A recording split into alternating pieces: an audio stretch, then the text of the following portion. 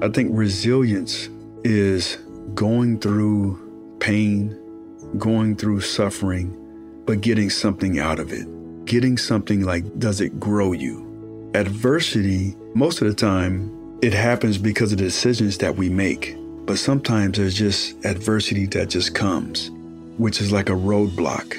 And if you can find a way to get over it, to get through the roadblock, the adversity, is I think about like how much stronger I will be once I get past it, because it's not going to be there forever. Please fasten your seatbelts and return your seats to their upright positions. We are now beginning our final approach to The Jimmy Show.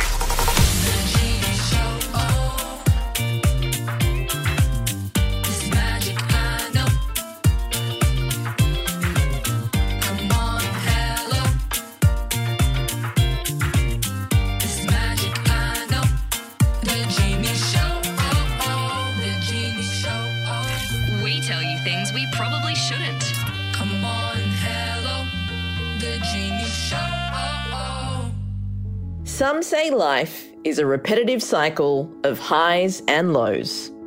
And some may even ask, wait, you guys have highs?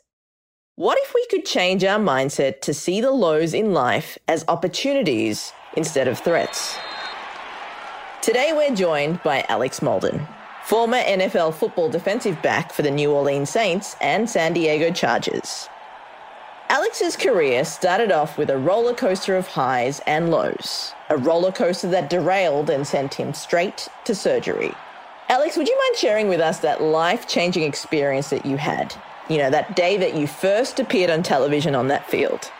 Oh, man. Okay, you taking me back. So the Independence Bowl, actually, that was in Shreveport, Louisiana. You know, Shreveport in late December, kind of rainy, a little wet. The field was a little wet. And, you know, I'm a 19-year-old sophomore. And so we're playing in this bowl game. It's the first time that my mom and my brother get to see me play on TV. And so, you know, I'm out there, I'm doing my thing, but something like really cool happens. Right? Out pattern, that might be intercepted. It is! Alex Molden has the pick! I end up getting an interception, which helps my team. Not only got an interception, but I scored a touchdown. All of a sudden, you know, I'm helping my team, we're winning, and then the camera is put on me, right?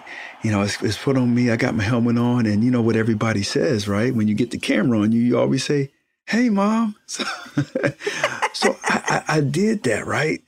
But then about 25, 30 minutes later, something happened. And it happened where I was doing my thing. I already had success. I was on the big screen. I had the cameras on me. And so now what happens is I end up getting cut blocked. So typically, there's two different ways how to block. You can stock block, where they block you up high, or it's a cut block when they cut your feet from underneath you. And we're taught to defend both. But because I just I got an interception and scored a touchdown, I'm thinking, you know, I'm starting to skip processes. And I skipped a process. And when I skipped that process, I got injured. You know, I'm laying on the ground, I'm laying on the turf. I'm thinking like, man, this really hurts, right? Yeah. This really hurts. I'm not going to be able to finish this game. I'm not going to be able to help my team. Well, I end up getting walked to the locker room, and then the doctor tells me that it looks like I've torn my ACL. And so a torn ACL is back in, you know, the early 90s. I thought that was like a death sentence. I thought that I would never be able to play football at a high level again. Wow, that is literally from hero to zero in almost no time. You know, 1 minute the cameras are on you and the next minute it's the medical team that's on you. I mean, how do you process that shock, that sudden change from high to low? What was it like? I'm going to tell you, it was really quiet. No, there was people in the stands. But when it happened, it got so quiet. My eyes were where they're supposed to be. Football is a lot of like reads and keys. So you make your read, you watch your key, and typically it's just one person, and then that gives you information. And I remember watching that play happen, and it was like everything slowed down, and it was like, man, I can predict the future. I saw the ball, I was like, if he throws it, oh, I can't believe he's throwing it. I'm right here. And then everything just went like quiet. The ball touched my hands. I wish I can say that I ran 99 yards. Jeannie, it was about 7 yards. Right. But it felt like 99 in the moment. I basically walked into the end zone. But then the crowd went bananas. So it was quiet, and then the crowd went bananas. And that's where, I don't know if it was just me, but my hearing came back, I guess. And it was just loud, and it was amazing. So that was Alex's high. And then came the low. So that was the highest of the highs. But 30 minutes later, it was the low of the low. Like, I was crying, of course. I couldn't, I thought that was it. I thought that, my football career was over. And so that really, like, man, that shook me to my core. And it made me start to kind of question myself, like, man, this football thing, this isn't forever. And my identity at the time was like, it was just wrapped into that. And this is where you learned that value of resilience, right? Like, how did you manage to switch up your mindset? How did you manage to change your perception of seeing this low point in your life as an opportunity? So I didn't used to think like this, but I look at adversity. I said, what is the advantage? Because there's always an advantage of going through struggle, going through adversity. And my advantage, I didn't know it at the time, but I went through rehab. So the rehab is it's slow. It doesn't, you're doing a lot of stuff at a basic level. I was meeting with our strength and conditioning coach, Coach Radcliffe. I just had him one-on-one for 1 hour a day for like 6 or 7 months. And everything we did was very small, wasn't like advancing like I thought, but I needed that. I needed those small steps, those little bitty wins each and every day. And come to find out about it as I got a chance to work with him. I did not know at the time he was a world-renowned strength and conditioning coach. Like he wrote books. He was traveling the world talking about plyometrics, and I got a chance to create a relationship. Now, here's the thing. I didn't get to choose that relationship. And there's sometimes where there's relationships that are put on you. And that was one that was put on me. But because of that relationship, I came back a better athlete. I was faster, I was stronger, I was quicker. All that after that adversity. I'm so happy that happened. Now, I don't want to have 2 screws put in my knee. I don't suggest people, tearing up their knee and they got to get screws and put in their knee and whatnot. But when we go through adversity, there's always something that can be linked to it. And I call it an advantage. It's just, it all depends on like the type of mindset that you're going to have. But we get to choose the mindset. Being a 19-year-old at the time, it could not have been easy going through that. So let me know, Alex, how did you manage to keep your head up, change your perception, and walk out the other side a better man and athlete? Oh, absolutely. To go through that. And now, because it happened in December, I had my surgery in January. Well, in April, we start off like our spring football practice. That's a chance for others to be able to kind of earn their stripes, kind of show the coachings what they can do and how they've grown so then they can get on the field. Well, I missed that. I'm on the sidelines and I'm watching these guys working their butt off and learning and getting coached to take my job. And so that was like, I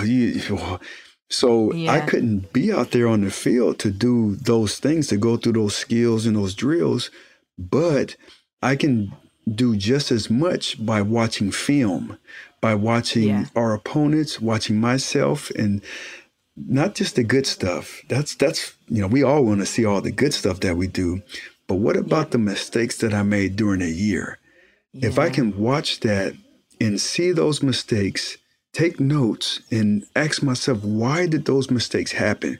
Where were my eyes? Was I doing everything that I could in terms of like effort, but also like putting my eyes in the right places? I got to ask myself these questions. And when I start to ask myself those questions, but then answer them, I start to get a deeper knowledge of the game, which I couldn't be out there with my teammates during spring ball to learn. But I was learning more by stepping out and watching film and watching myself, not just doing all the great stuff, but the mistakes that I was made. And that grew me, which I'm very appreciative of. And so this was an opportunity for you to reflect and make changes that would alter your life going forward. And it's a continuous process, right? Managing experiences, staying positive. Looking for those wins. And those wins can come in relationships. Before, I didn't care what people thought about me. And to be honest, like the relationships, a lot of them were all transactional. Well, I've changed the way I view relationships now. I want to make it like truly relational. And I practice it. And we all have the ability to practice being the person that you want to be. I do mine by when I go to Starbucks. They're so friendly, honestly, anywhere I go. And instead of just, here's my card or here's my money, is I try to get to know them. Hey, how you doing? How's your day going? Like, we can practice being somebody, the person that you want to be. Now we just got to ask the question, what does that look like? It's powerful, and it's something that I try to do it every day. But you said a word, and it's intentional. That was the word that you use. Yeah. And a lot of us, we're not intentional with how we show up. We're not intentional with the type of character that we want to show or be.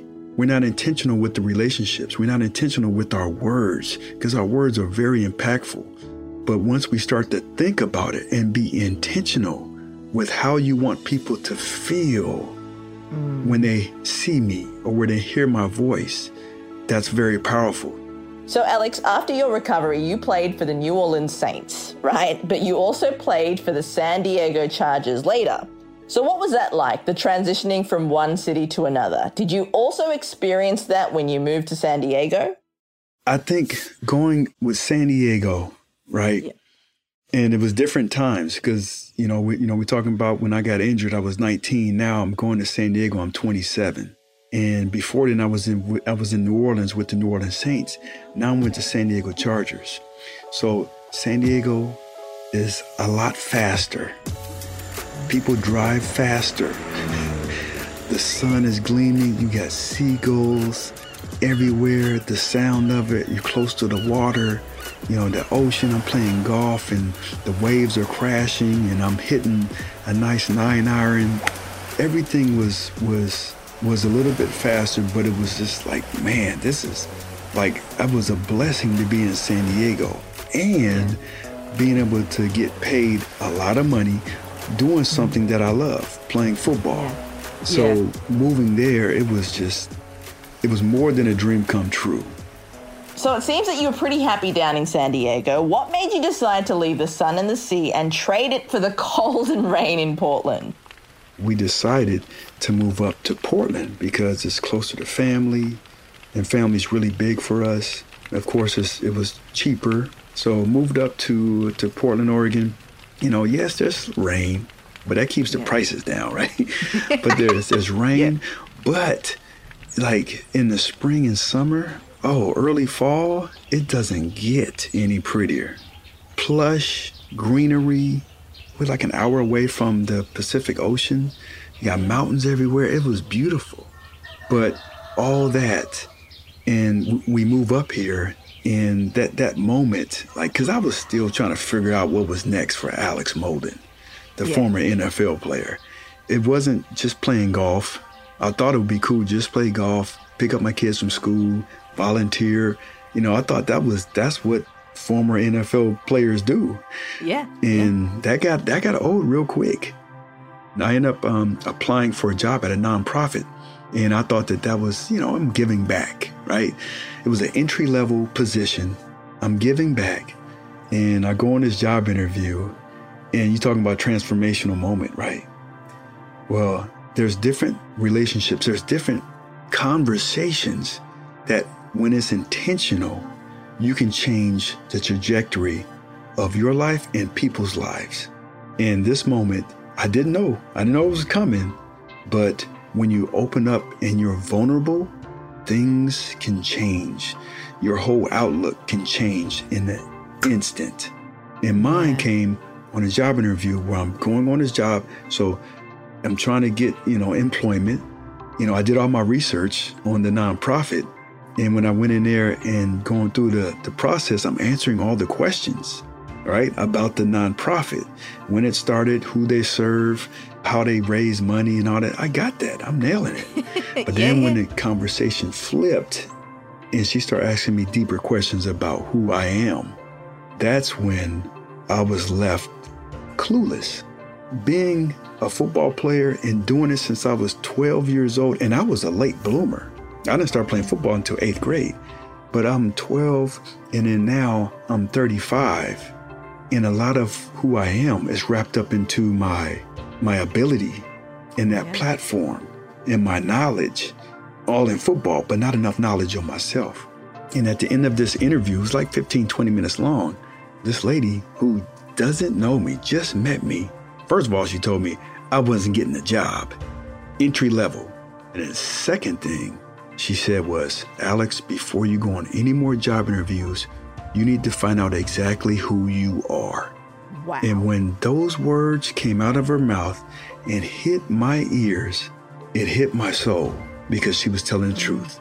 And I got up, she walked me out the door and told me good luck. And I went to my car, and it was a badass car, let me tell you something. Yeah. 7 Series BMW. Yeah. But at the time, none of that mattered. I had millions in the bank, multiple homes, multiple cars. And I sat in that car and I cried. I wept, banging my hands on the steering wheel. None of that stuff mattered. The money, it didn't matter. Trying to find out who I am, trying to find my purpose. That's because she was asking me those questions like, Alex, what's your purpose? What type of, what wakes you up in the morning? What type of impact you want to have on this world? Yeah. I kept coming up empty. I didn't know. Alex, you mentioned something about wealth and fame not defining you as a person and how you need to figure out yourself internally.